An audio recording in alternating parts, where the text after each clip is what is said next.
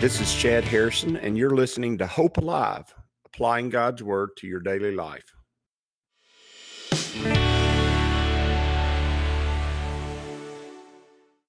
Hi, this is Chad Harrison, and I am the teaching pastor of Lake Community Church and have been serving as a pastor for 25 years. I'm also a practicing attorney.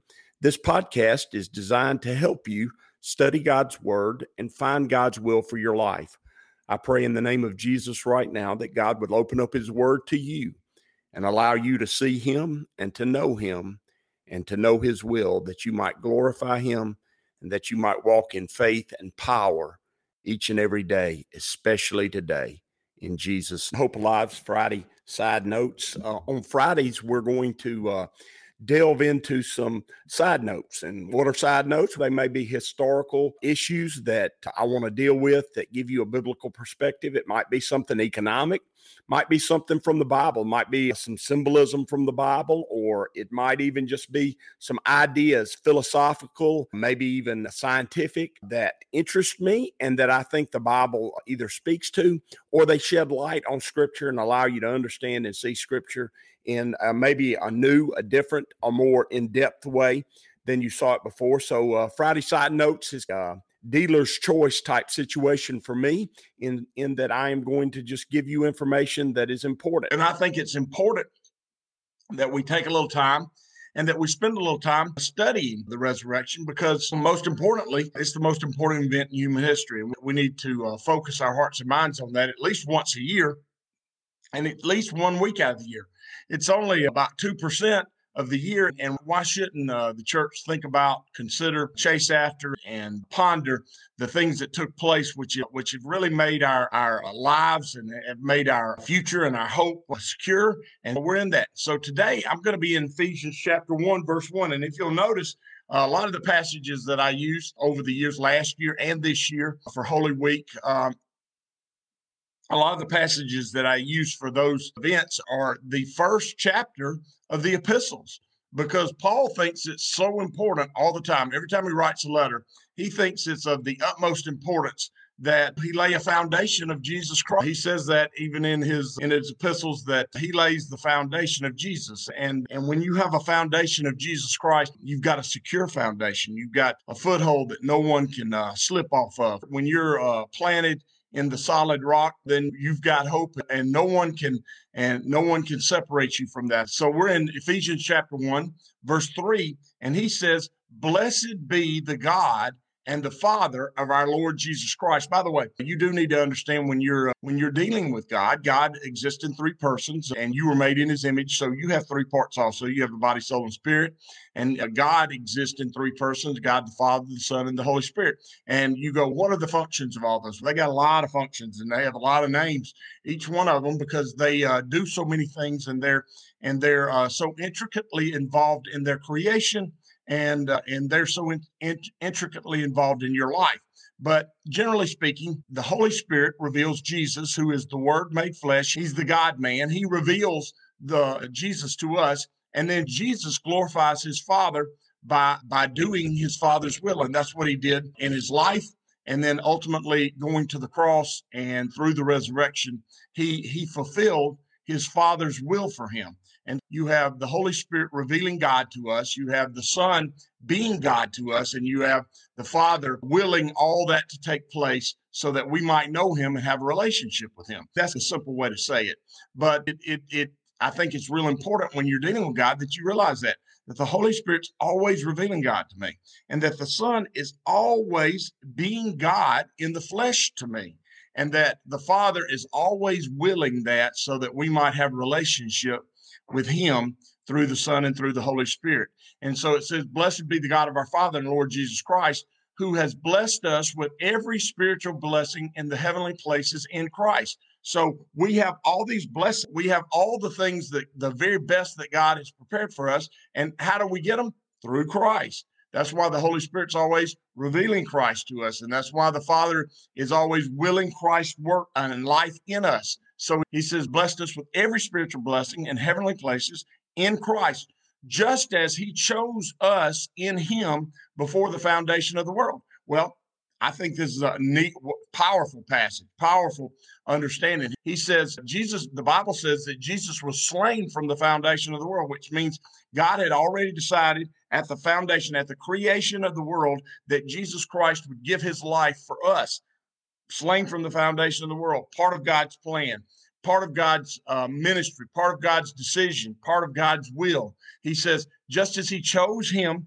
before the foundation of the world, just as he chose him before the foundation of the world, that we should be holy and without blame before him. He chose us before the foundation of the world. So he made the plan, and the plan was full and complete.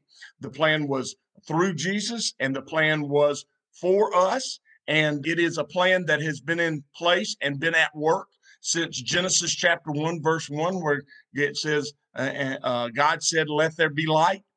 In the beginning, God created the heavens and the earth, and all that goes with that. Since that time has happened in memoriam past, since that has been going on throughout history, well, from the foundation of the world, God chose us. That's what he says. Just as he chose us in him before the foundation of the world, that we should be holy and without blame before him in love. He's made us so that we could be blameless before him. Now, that blamelessness is not because of our good works.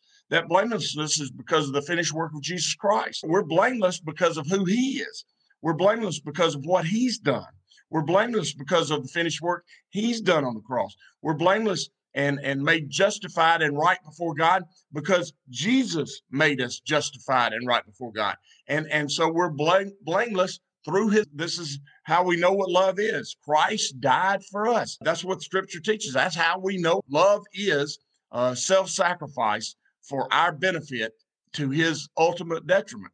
But now it wasn't to his ultimate detriment because he got us in the end. So ultimately he won him a prize. But while he was experiencing it, while he was going through it, it was to his pain, it was to his sorrow, it was to his loss. And so he says that we should be holy and without blame before him in love, having predestined us to adoption as sons by Jesus Christ to himself. We've been predestined for adoption to him. God's already set it out for us to be set apart for him. This is one of the teachings of the book of Ephesians and the book of Romans, and an understanding that God has set us apart to be adopted into his family, to be a part of his family, to be part of the family of God, even though we don't. He said, according to the good pleasure of whose will? It's according to the good pleasure of his will, of God's will. Remember, what is the preeminent force in the universe?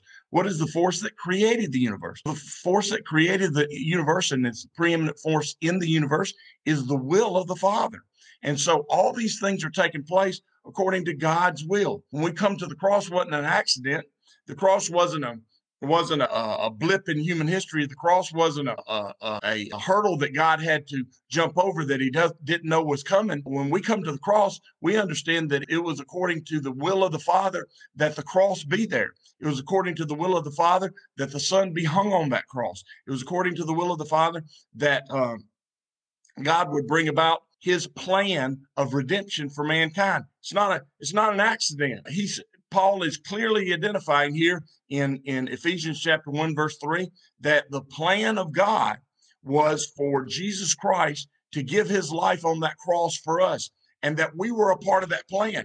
We weren't an unknown factor. He did that, and he prepared it for us. He chose us in him before the foundation of the world. That's what verse 4 says. And he set us apart for adoptions as son to Christ himself, according to his good pleasure and his will. It's according to God's pleasure and God's will. And that's an important thing to understand. The reason God is because God knew you first. The reason you love God is because God loved you first. And the way you know that you have him is because you hear him in your heart. He's calling and wooing you in your heart to him. And when that's going on, and when that's happening in your life, and when you see that taking place in your life, it's the work of God. It's the eternal work of God. It's not the temporal, in the moment work of God. It's God at work in your life forever and ever to come, and forever and ever in the past. That's what it said from the foundation of time.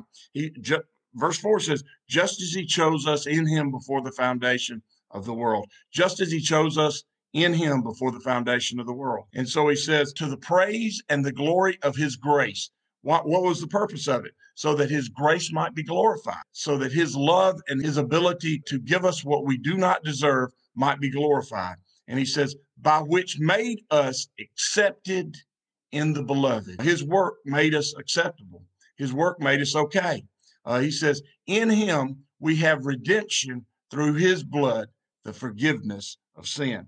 We've been redeemed by the blood of the Lamb. We've been redeemed by the blood of Christ. We've been bought at a price. You were bought at a price. You were bought at the life of Jesus gave his life for yours. And so he says, in him we have redemption through his blood, the forgiveness of sin, according to the riches of his grace, because God decided it according to the riches of his grace.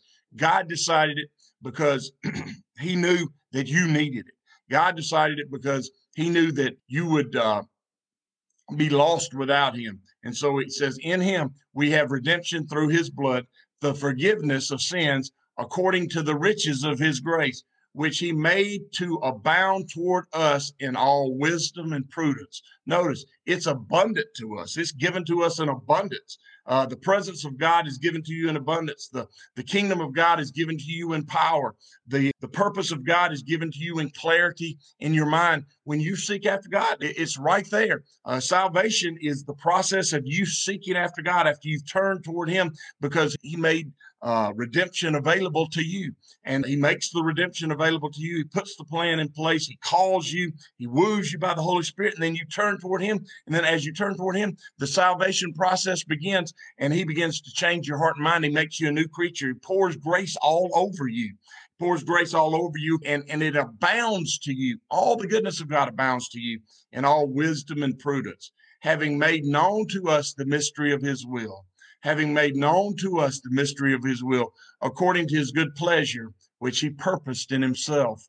Notice, he made his plan known to us, having made that plan known to us about his will. He's not hiding his will from you. He's made his plan available to you.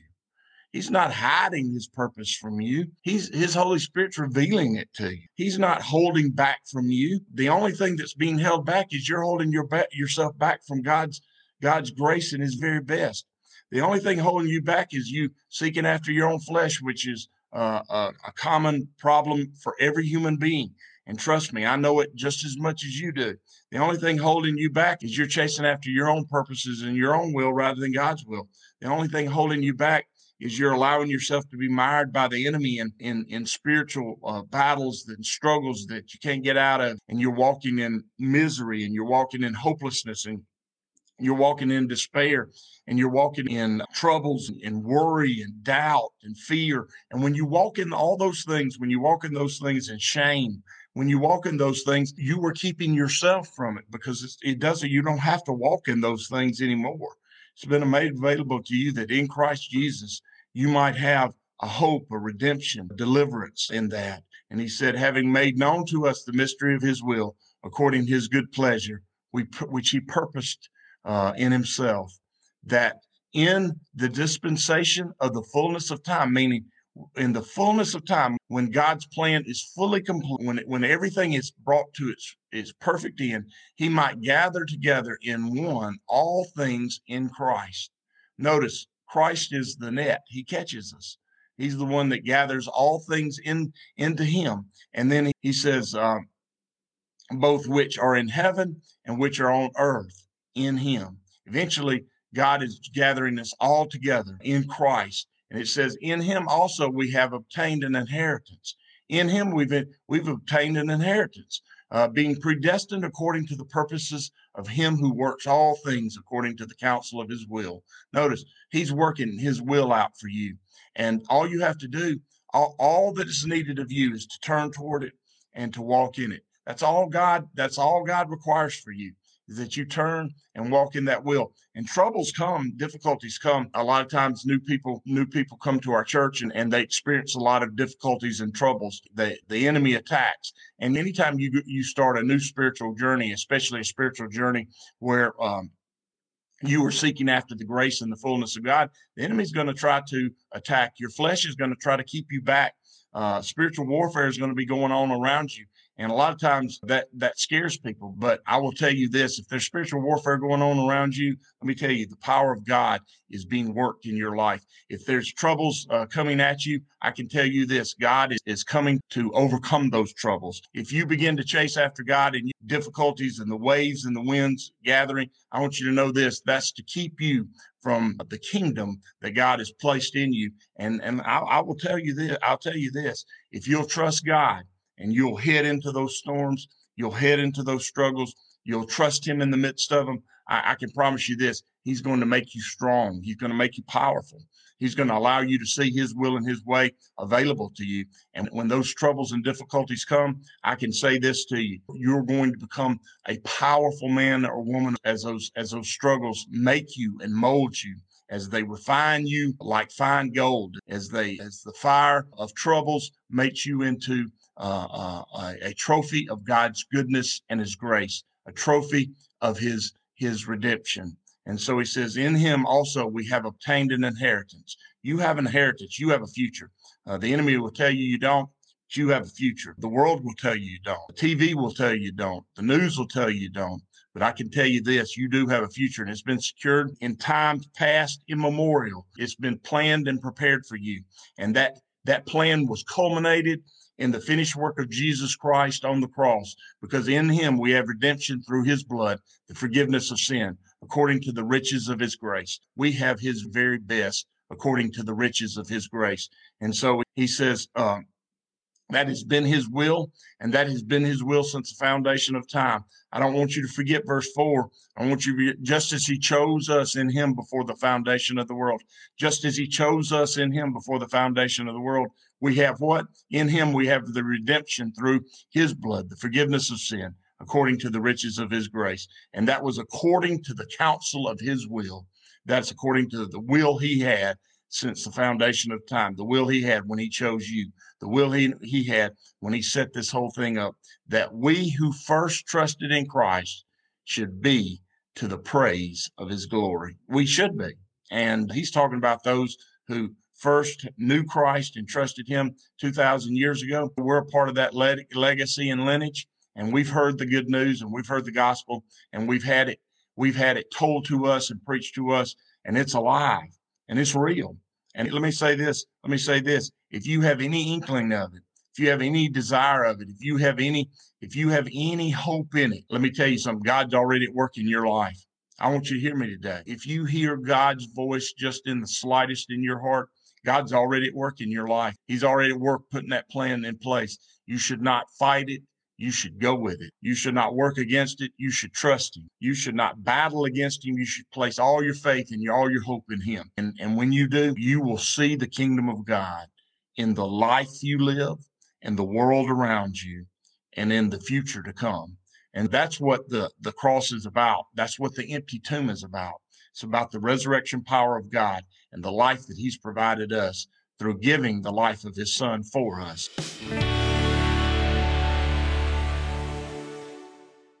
As you go today, I pray that the Lord will bless you and keep you, that he'll make his face to shine upon you, and that he will give you hope and peace today in Jesus' name.